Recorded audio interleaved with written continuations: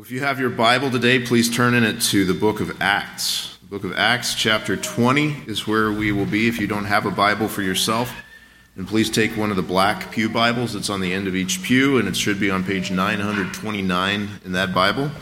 And if you don't have a hard copy of the Bible for yourself at all, then please take that one with you. We want you to have one.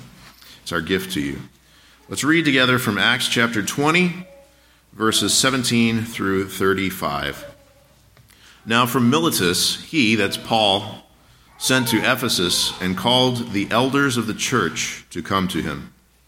And when they came to him, he said to them, "You yourselves know how I lived among you the whole time from the first day that I set foot in Asia, serving the Lord with all humility and with tears and with trials that happened to me through the plots of the Jews.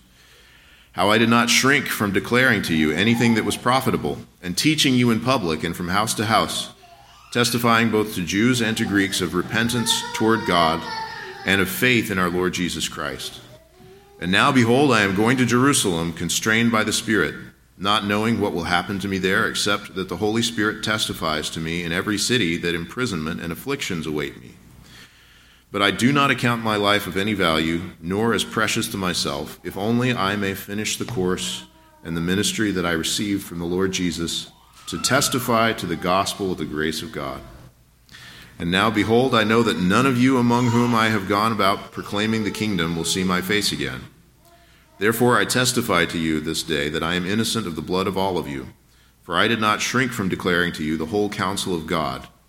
Pay careful attention to yourselves and to all the flock in which the Holy Spirit has made you overseers, to care for the church of God, which he obtained with his own blood.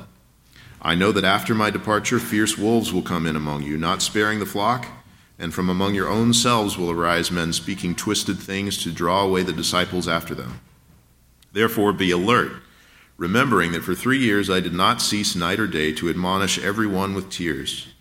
And now I commend you to God and to the word of his grace, which is able to build you up and to give you the inheritance among all those who are sanctified. I coveted no one's silver or gold or apparel. You yourselves know that these hands ministered to my necessities and to those who were with me. In all these things I have shown you that by working hard in this way we must help the weak and remember the words of the Lord Jesus, how he himself said, 'It is more blessed to give than to receive.'" Now, I had printed in the bulletin last week that we were going to be in this scripture this week. I didn't announce that we were going to be a week away from Romans, but put it there, put it in the newsletter, and had one church member come to me and say, "Pastor, this scripture that you're preaching next week says you're going away and you're never going to see our face again. It sure sounds like you're leaving." And I hate to have gotten anybody's hopes up, but that's not why I'm preaching this scripture today. The reason I'm preaching this scripture today is because of the meeting we're having after church and talking through eldership and just feeling, hey, we need to talk about what the Bible says about this and which passage have I not preached on. And now I have actually preached on this. I preached a 3-sermon series on this passage when we were in the book of Acts, called it The Elders of the Church, part 1, 2, and 3. That was back in 2014. And I went back and re-listened to those because I don't remember what I said, which means you don't remember what I said. And in fact, an awful lot of you weren't here then. There's a pastor who told me not long ago that you can kind of expect it in any given church. Every 10 years or so, it's pretty much a new congregation. And so we need to hear this together, and it's kind of a rough overview, and I'm not going to do an extremely thorough exegesis because that's a lot of verses I just read you. But what we want to see today is, what does this passage have to say about the way that God would have a church to be led, and to be led by its shepherds, or its overseers, its leaders, its elders, as they're called in this passage. And so there are quite a few instructions that are given for us here. The Bible actually has a model that it lays out for church leadership. By his grace, even though lots and lots of different models have been invented, God has continued to carry his church forward. The gates of hell have not prevailed against it. Christ has built his church, and we're grateful for that. And yet at the same time, even though there are so many man-made models out there, we want to say, what does the Bible actually say? What are the commands of the New Testament? What are the examples of the New Testament where we can say we want not just our faith, but also our practice to be conformed to what God has laid out for us in the Scriptures. Now, if you say to yourself, well, maybe this doesn't really apply to me personally because it's just one of those things about how the church is going to get run, well, do you know what God has decided is the way that you personally will be shepherded in your soul? It's through human beings. Now, I have to be clear about this. Jesus is the great shepherd. And no human being is going to have any effectiveness whatsoever in shepherding your soul if Christ is not your shepherd first. If you're not among his sheep, hearing the voice of the good shepherd and following him, then what difference would it ever make what kind of pastor you have? But at the same time, for his sheep, those who hear his voice and follow him, he has appointed a way for actual human beings to be in your life and to be not just directing the organization that is the church, which is a necessary thing, but also shepherding your souls. And God has laid out for us how he wants that to happen. And we see here in this passage that it is through what are called elders, or sometimes called pastors, sometimes called overseers. So this matters deeply to us. You need to have Jesus as the shepherd of your soul, first of all. You need to come to him. You need to believe in him. You need to repent. You need to embrace his grace. You need to receive the incredible love that he would have for you as a sheep. And you also need to have people in your life who have been given a position to be able to say, hey, I need to show you some things here. So let's look at this together, starting in verse 17 of Acts chapter 20. If you're following along on the back of your bulletin, there's an outline there, and the first thing it says is a church should have elders. Verse 17. So as we come to this verse, it says, now from Miletus he sent to Ephesus. Just to know where we are in the context of the book of Acts, this is as Paul is returning from a missionary journey, he's trying to get to Jerusalem quickly because he wants to be there in time to celebrate this festival. He has made a particular vow.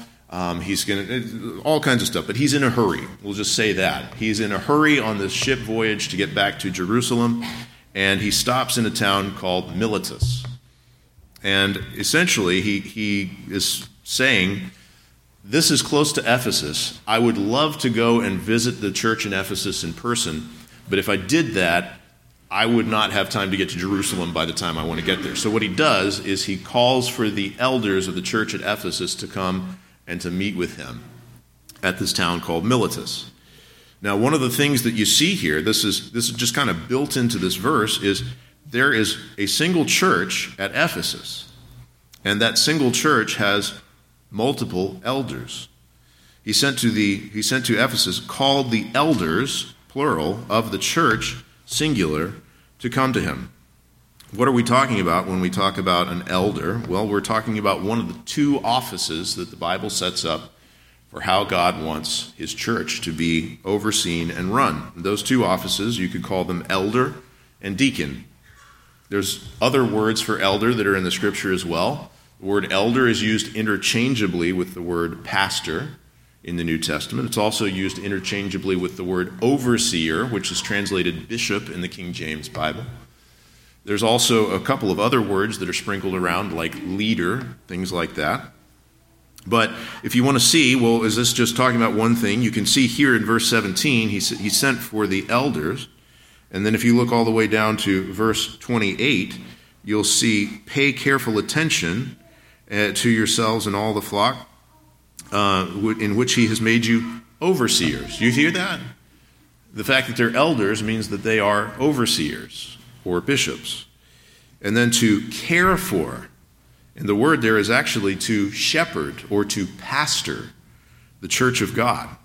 And so these terms are all three used interchangeably. They're also used interchangeably, all three terms together in 1 Peter 5 to describe this is one of the offices of the church, is elder/pastor/overseer.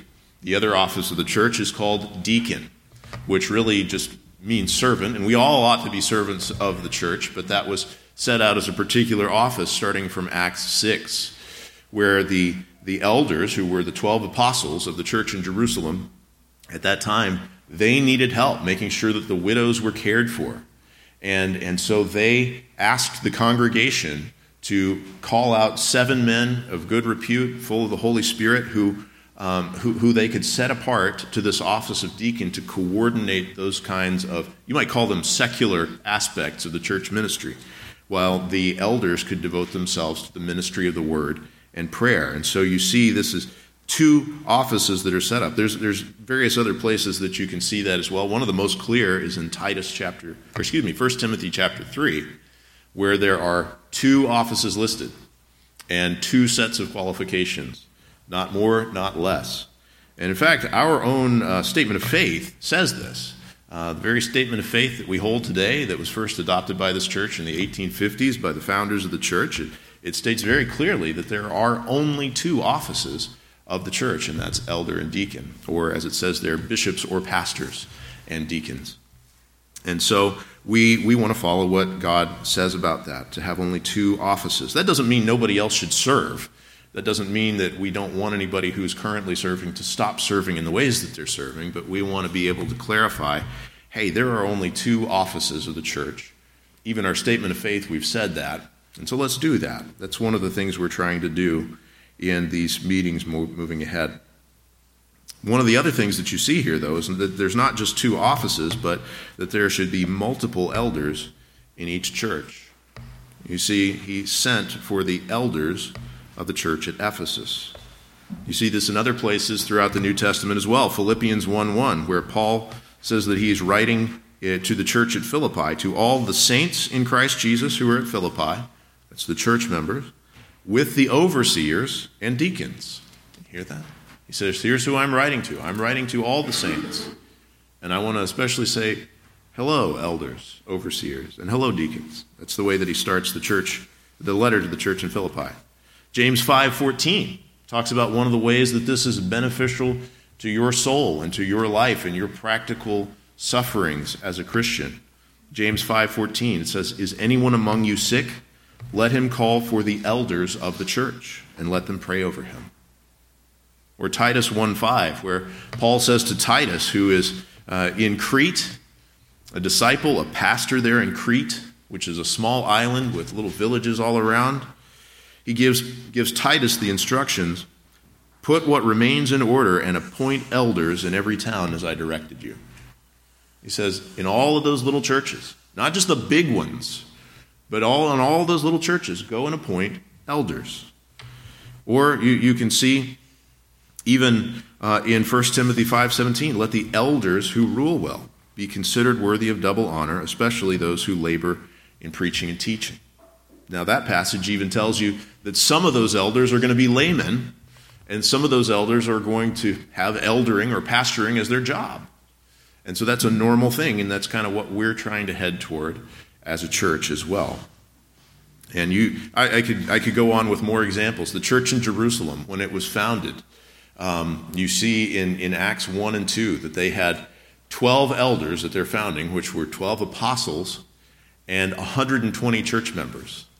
That means if you don't count the elder himself, you had 1 elder for every 9 non-elders as they shepherded together. You have, as the church started to grow, Acts 11, I believe it is, where the church is founded in Antioch. It's not founded by an apostle. It's not even founded with a pastor. It's just that Christians went out and preached the gospel, and suddenly there was a church forming in Antioch because people were believing the gospel. And so Barnabas went from Jerusalem to go and to be the pastor of that church. And immediately after he starts pastoring, it's literally the next verse where he leaves them behind for a while and goes off to Tarsus to get a guy named Saul, who we know of as Paul, to come back and to be a fellow elder together with him so that he won't be shepherding by himself. Eventually in that church, by the time you get around a few chapters later, I think it's Acts 13, they've already trained up and installed 3 more elders who are all named, 5 elders. And 2 of those elders, Barnabas and Paul, are sent out by the church to be missionaries at that point. So you just see this all over the place. This is just the normative pattern of the New Testament, is to have multiple elders in a single church. Now, within that, you may say to yourself, who's going to preach? Well, all the elders ought to be able to preach, but it's pretty normal for there to be one elder who's the main preacher. And why do I say that? It's because you see that in the New Testament. You see that in the beginning, in the early church in Acts, in Jerusalem. Everybody knew who the main preacher was at the church in Jerusalem. It was Peter. And then when Peter went off and was no longer in Jerusalem, there was another guy who stepped up as the main preacher, whose name was James, the brother of Jesus.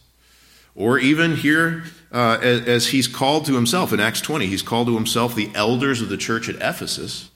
This is a church that had multiple elders, and yet everybody kind of knew that the main preacher in Ephesus was Timothy. And Timothy is the one who got these pastoral epistles addressed to him, 1st and 2nd Timothy.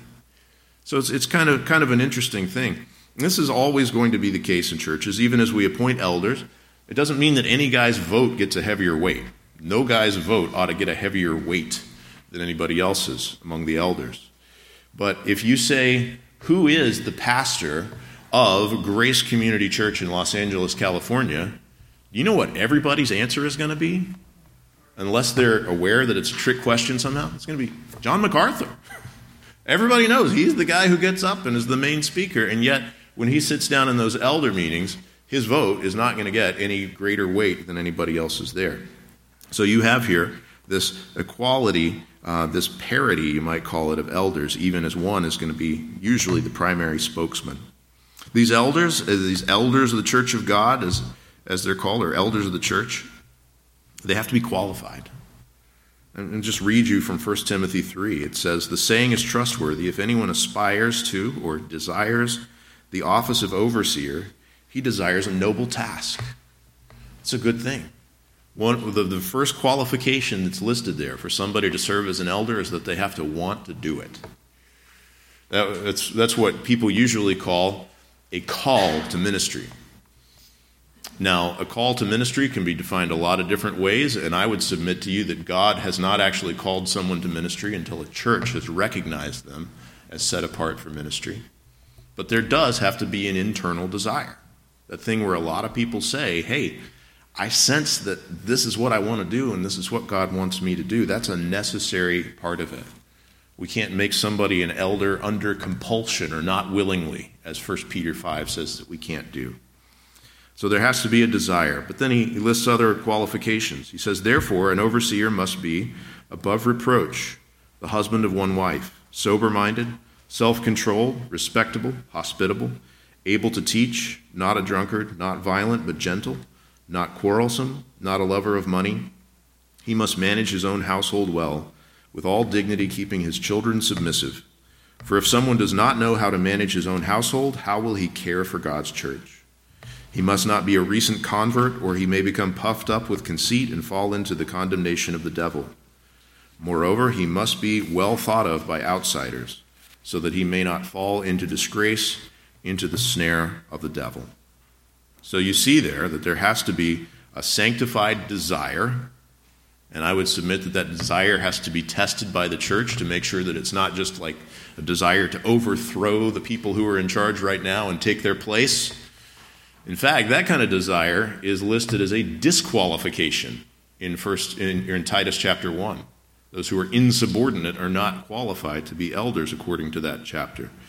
But a sanctified desire is not a desire to say, hey, I ought to be holding the reins of power here. A sanctified desire is the kind that is saying, I want to be a servant. I want to help, serve, and shepherd God's sheep.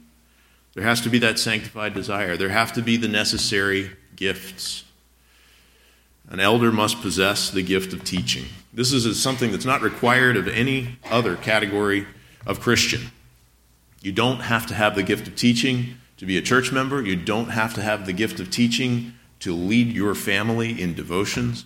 You don't have to have the gift of teaching to be a deacon, but the Bible does say that you must possess the gift of teaching in order to be a shepherd of God's sheep. So that's a necessary gift. There also have to be the necessary graces, which we would just call the qualifications.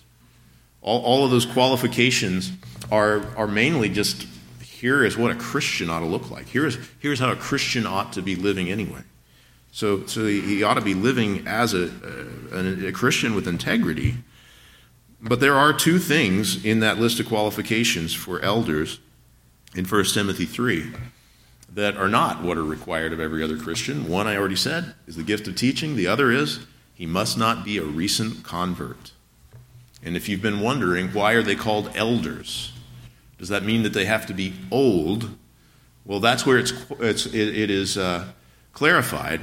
He's not talking about being old. He's not talking about take all the elderly people in the church and automatically make them pastors. He's saying they need to be mature in their faith. That's the kind of elder that he's speaking of. We know 100% for sure that the Bible is not saying that somebody has to be advanced in age to be an elder. When Paul turns to Timothy in the book of 1 Timothy and writing him this letter as a pastor and tells him, let no one look down on you because you are young, but instead set an example for the believers. So they have to be spiritually mature. They also have to have the providential circumstances.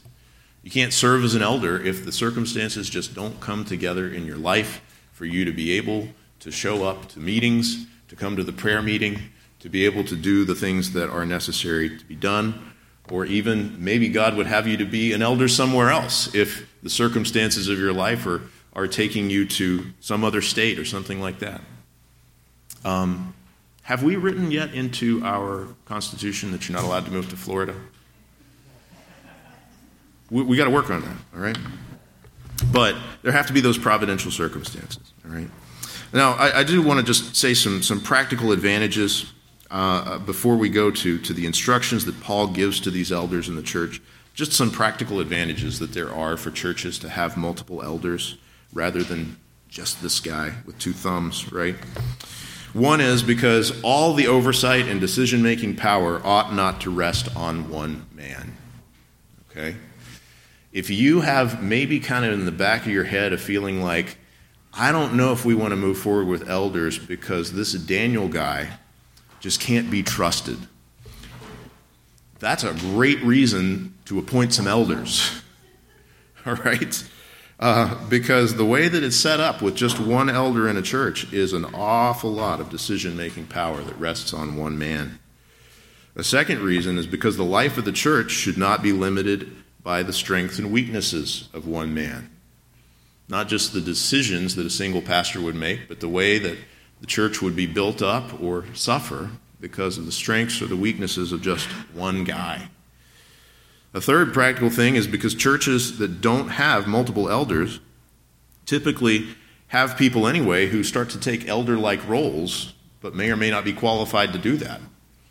It could be the deacons, it could be people on boards, it could be people who just are natural kind of personalities of being leaders and influential. It could be all kinds of stuff. It could be the big givers who threaten that they're going to stop giving if the church doesn't do what they say.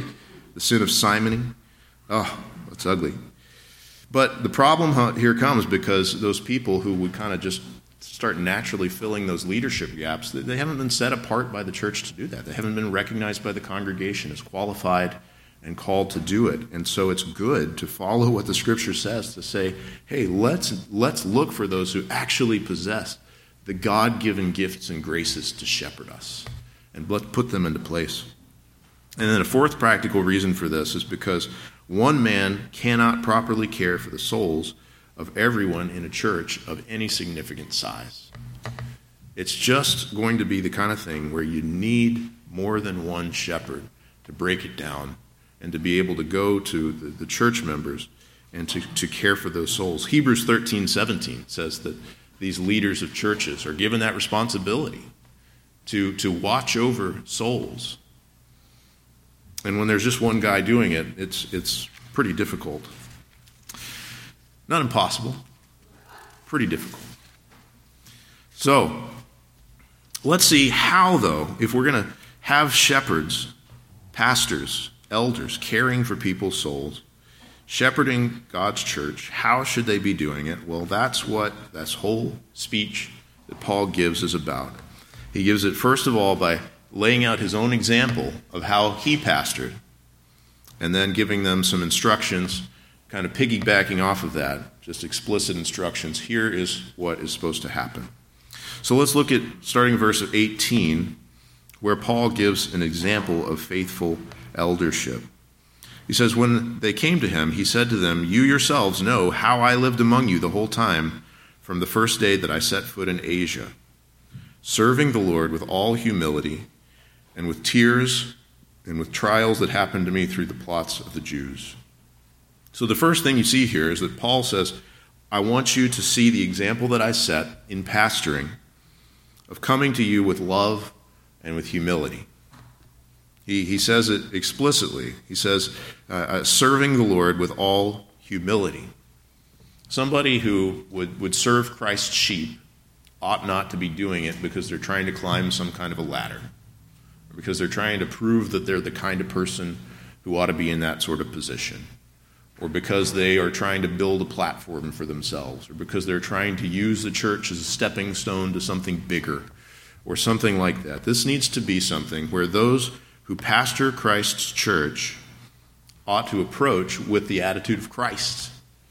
The kind of humility that Jesus had when he came to be our chief shepherd. He expressed that in Matthew 20, where he said he came not to be served, but to serve, and to give his life as a ransom for many. There has to be that humility, and you just see the love that's poured out here too. This example, he doesn't use the word love, but you see it. He says, from the first day that I set foot, serving the Lord. He has a love for the Lord that's first and foremost. When he's serving these people, the first way that he describes it is that he is serving the Lord.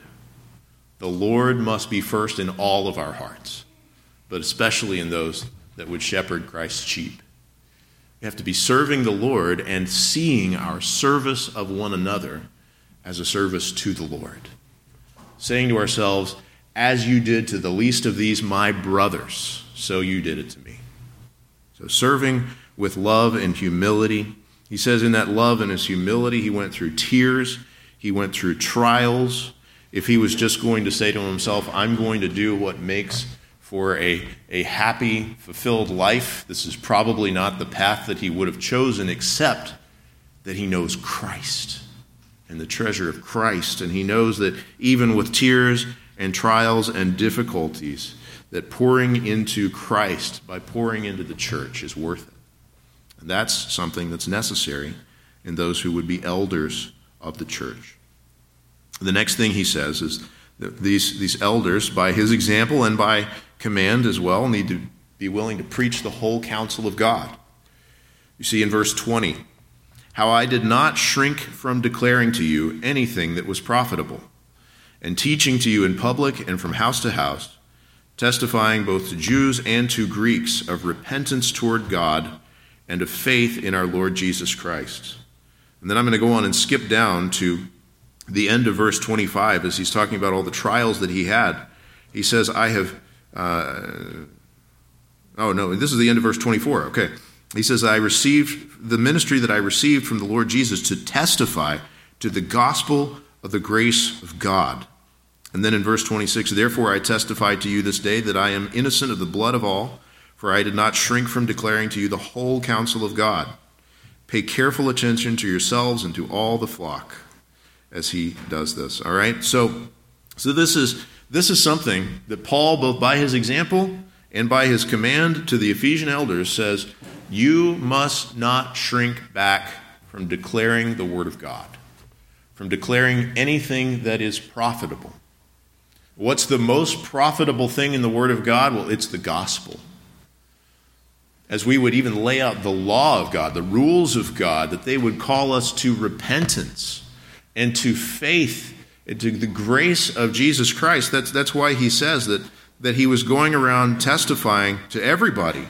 He says to Jews and to Greeks, and I think he draws that out just because he's kind of reminding them, hey, I had all kinds of trials from what were called the Judaizers, the people who insisted that the grace of Jesus was not enough, that there must also be conversion to Judaism and a keeping of the Jewish ceremonial laws in various ways in addition to the grace of Jesus. He says, I don't care what people's opinion was.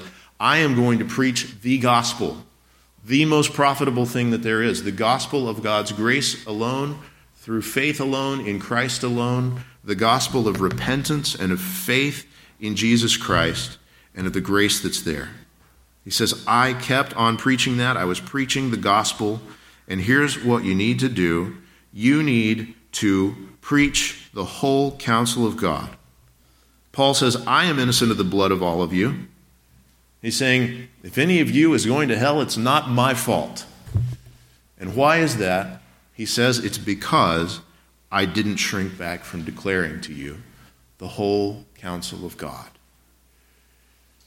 Now, in the whole counsel of God, we're talking about not just this part or that part, not just emphasizing this thing or that thing, but the whole thing.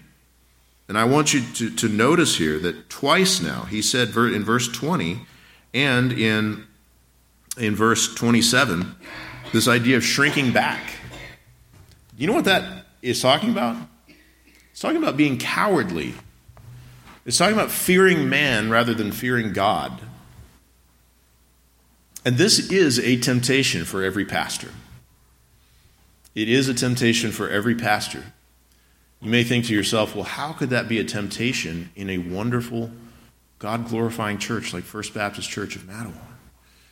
Well, I'll tell you. It's because sometimes, as we're going through the whole counsel of God, as we're going verse by verse through Scripture, something comes up where I say to myself, I can picture the faces of people who are going to be looking at me as I say this, who completely disagree and who do not want me to say this. And sometimes sheep bite. Sometimes sheep bite hard.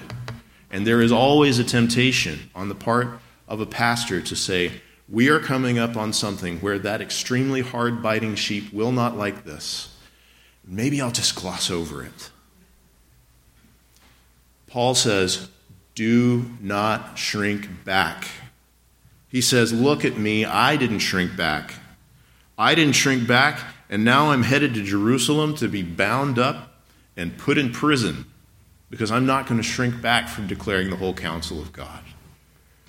So this is something that we need from those who would shepherd God's flock, is a determination to preach the whole counsel of God. Not to say, okay, this thing, well, this doesn't sound like what my congregation is going to like, and so I'll play up I'll play the hits instead.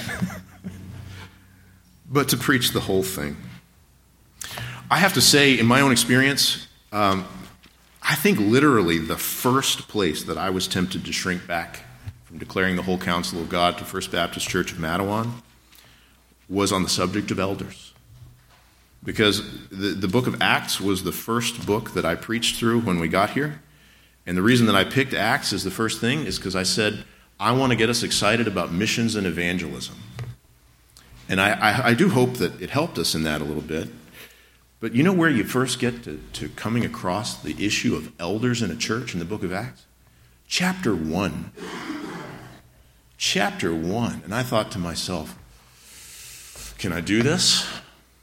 Guys, this is why I have been preaching to you about our need for multiple elders for literally 10 years. Is because it's all over the Word of God. And I'm determined not to shrink back from preaching the whole counsel of God. I don't know to what degree I've succeeded in that or not. But as we appoint more men who would be elders, even though not all of them are going to be preaching all the time, not all of them are going to possess the same kinds of gifts and the same duties in every way, we need to have men who are determined that we are going to stand not just on the essentials of the Word of God, but to proclaim without fear the whole counsel of God. We need that for our own souls, the whole counsel of God. Another set of instructions that he gives starts in verse 28. The first thing he says is that they are to pay careful attention to themselves. Verse 28. I flipped the page. There we go. All right. Pay careful attention to yourselves and to all the flock. Now, is a pastor supposed to be introspective about his own soul? Yes. The Bible says for every Christian that we ought to examine ourselves. It doesn't mean don't do anything but examine yourself, but there has to be self-examination. However, I'm going to tell you that that's not what this verse is about. This verse is about the fact that pastors need to be pastored. It says here, pay careful attention to yourselves. This is a plural instruction with plural subject and plural object. Pay careful attention to yourselves. That means a pastor needs to have fellow elders who are paying careful attention to him. Do you hear that? A pastor needs to have fellow elders who are paying careful attention to him. And those fellow elders need their fellow elders to be paying careful attention to them. I put this in an email that I sent out to you like a year and a half ago, and then I resent it this Friday. But do you have any idea, as a solo elder of the church, do you have any idea how easy it would be for me to hide serious sin? It would be so easy. And it would be to the detriment of every single one of you. I shouldn't have that option. And the only way that that's going to get fixed is by the instructions of Scripture. Pay careful attention to yourselves. Part of what I'm telling you is that I need to be pastored. And you need me to be pastored. And where there have been solo elders who haven't fallen into serious sin, praise God. Praise God. But we need to keep watch over our souls. And when he says keep watch over yourselves, he's not just talking about serious sin, he's also talking about things like heresy. Where a solo pastor could just one day change his mind and say, well, I think Jesus was made. Not just begotten, but made. And start teaching Arianism or something like that and leading the church down a path that's not the gospel at all. And there needs to be those who are right there, right away, not just eventually the church down the road after things have fallen apart, taking a vote on whether or not this guy can stay, but right there immediately to be able to say, hey, we're not going to let you go down this road. We are going to shepherd you, pastor, in the right direction. The only way that this command can be followed, pay careful attention to yourselves, is if there are multiple elders within the church. But he says not only pay careful attention to yourselves, but also to all the flock. The whole flock of God needs to be shepherded. The whole flock of God. The way that he describes this flock of God is those whom God has obtained with his own blood to oversee and to shepherd this flock. When he says God has obtained it with his own blood, the idea there is, hey, Jesus is God, and he died for our sins. And the reason the church exists is because he died specifically for the sins of these people that he loves and cares about. And he's saying to these elders of the church, you need to look at each and every one of these sheep, regardless of whether there's somebody that you, in just your personality, that you mesh really well with, or maybe they're a sheep that bites really hard, or whatever it is. But to be able to look at this flock of God and say, that person is a member of this church because Jesus shed his blood for her. Jesus shed his blood for him. And I am determined to love and to care for these souls because of what Christ, my great chief shepherd, has done. That's what he's saying. He says to oversee. Overseeing has to do not just with looking after individuals, but with caring for the affairs of the church and the way that the programs would go and all those kinds of things. And that's entrusted there to the elders.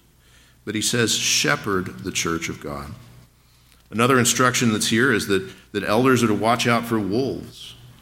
He says in verse 29, I know that after my departure, fierce wolves will come in among you, not sparing the flock.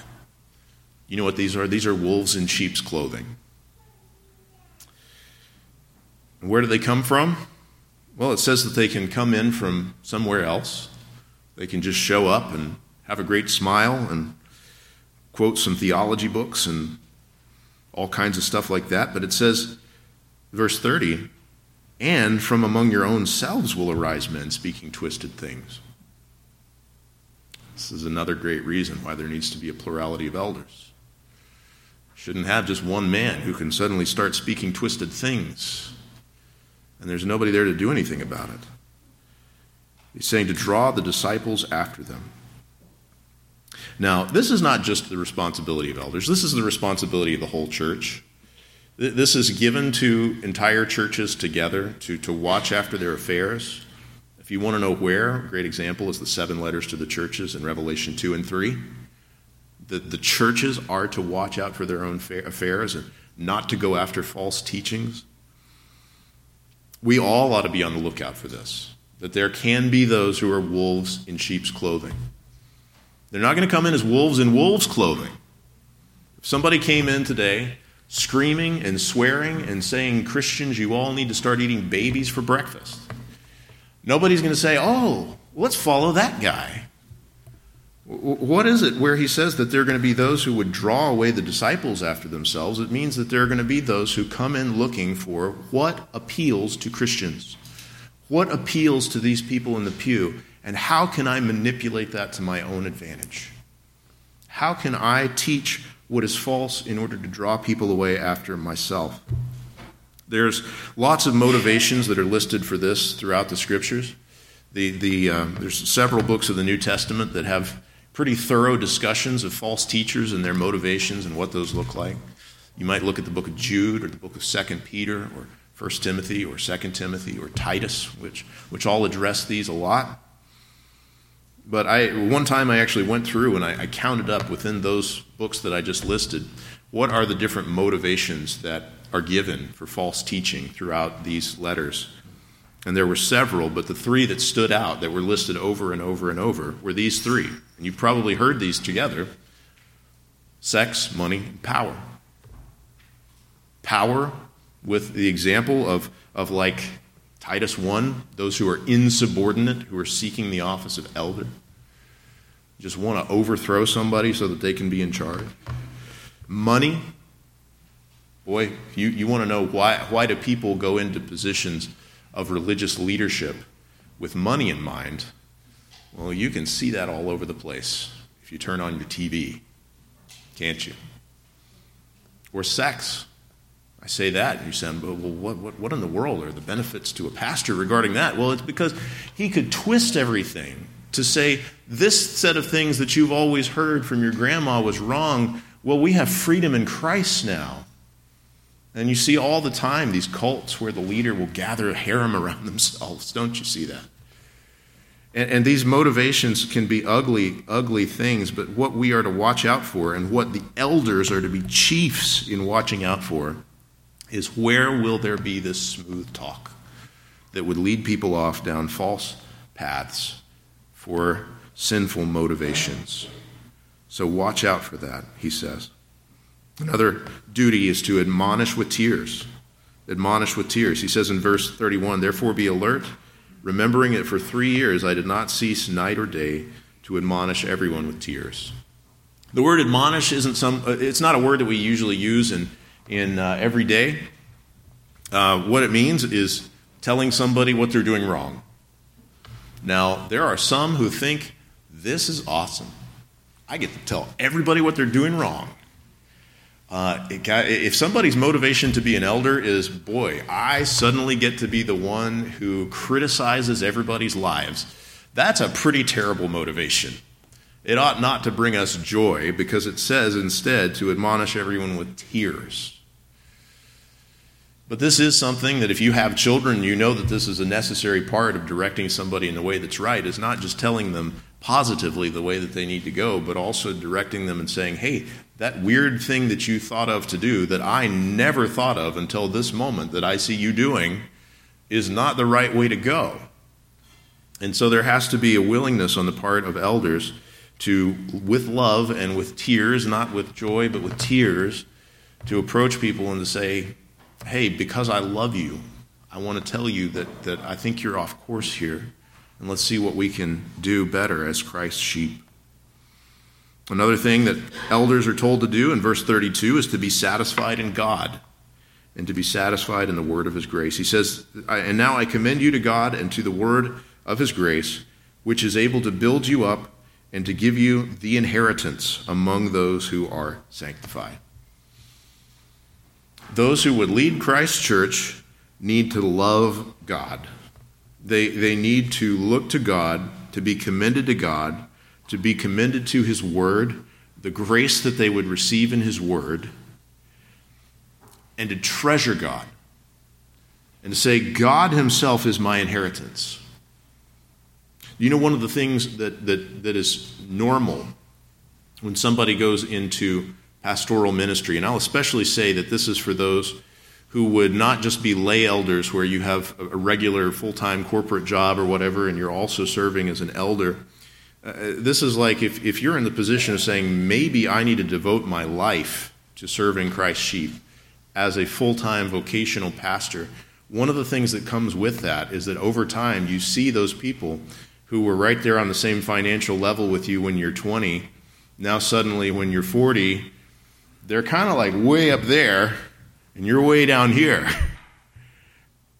And somebody who is willing to serve Christ's sheep faithfully needs to be somebody who's going to say, this is worth it, because God is worth it. God's grace is enough. He warns in the next verses toward the end not to do it for shameful gain, not to say, boy, the people aren't giving enough, so I'm gonna change what I'm teaching so that my salary can increase. No, he says, I coveted no one's silver or gold or apparel. You yourselves know that these hands ministered to my necessities and to those who were with me. In all these things I have shown you that by working hard in this way, we must help the weak.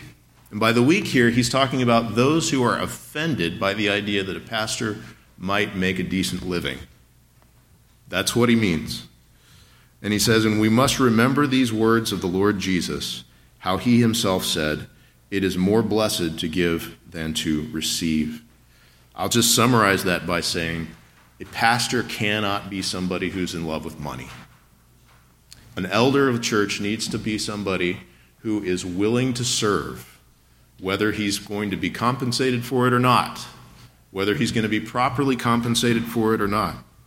Now, I will say, if you guys stop paying me,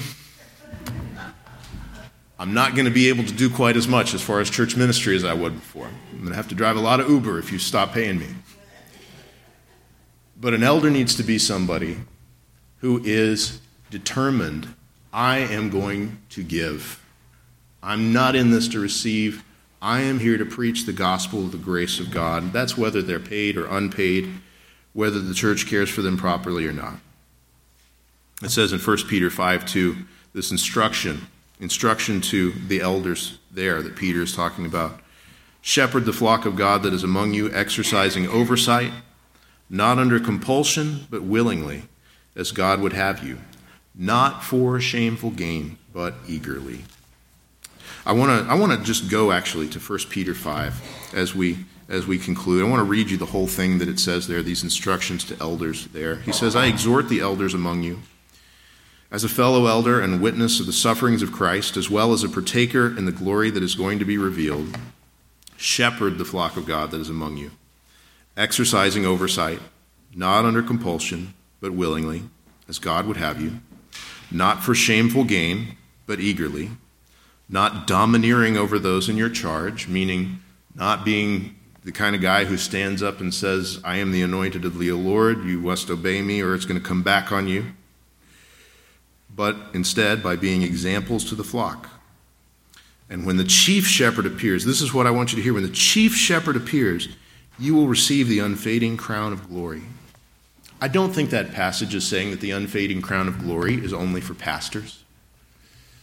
I think he's saying, look, all of you Christians, as you are shepherded by Jesus Christ, we have the unfading crown of glory coming to us as we're going to see him face to face for all eternity. But look, elders, pastors, as you get yourself into this thing where you didn't know what you were getting yourself into, but you can find out, it's worth it because there is the unfading crown of glory in Christ ahead that the chief shepherd gives. He says, likewise, you who are younger, be subject to the elders, by which he means, look at you who are under the leadership of these elders, look to these spiritually mature men who have been set apart by the church to this office to lead you. Be subject to them and clothe yourselves, all of you, with humility toward one another. For God opposes the proud, but gives grace to the humble. Humble yourselves, therefore, under the mighty hand of God, so that at the proper time he may exalt you. I've tried to speak the gospel in this sermon some. I want to do it again. You, human being, not just you, Christian, you, human being, need to be under the chief shepherd, Jesus Christ. He already is your creator. He already is Lord. He already is the one who has the say over your eternity. You need to come into his light. You need to repent of your sin. You need to trust in him as your Savior. You need to receive his grace. You need to submit to him as your Lord. And he will receive you and he will shepherd you. Put your faith in Jesus Christ. Christian, keep on putting your faith in Jesus Christ. Let him shepherd your soul. Search the scriptures to see if these things are so. Let Jesus the shepherd speak, and let you, his sheep, hear his voice and follow him. And pray that God would give us at First Baptist Church of Mattawan more under-shepherds for our good and for his glory. Let's pray.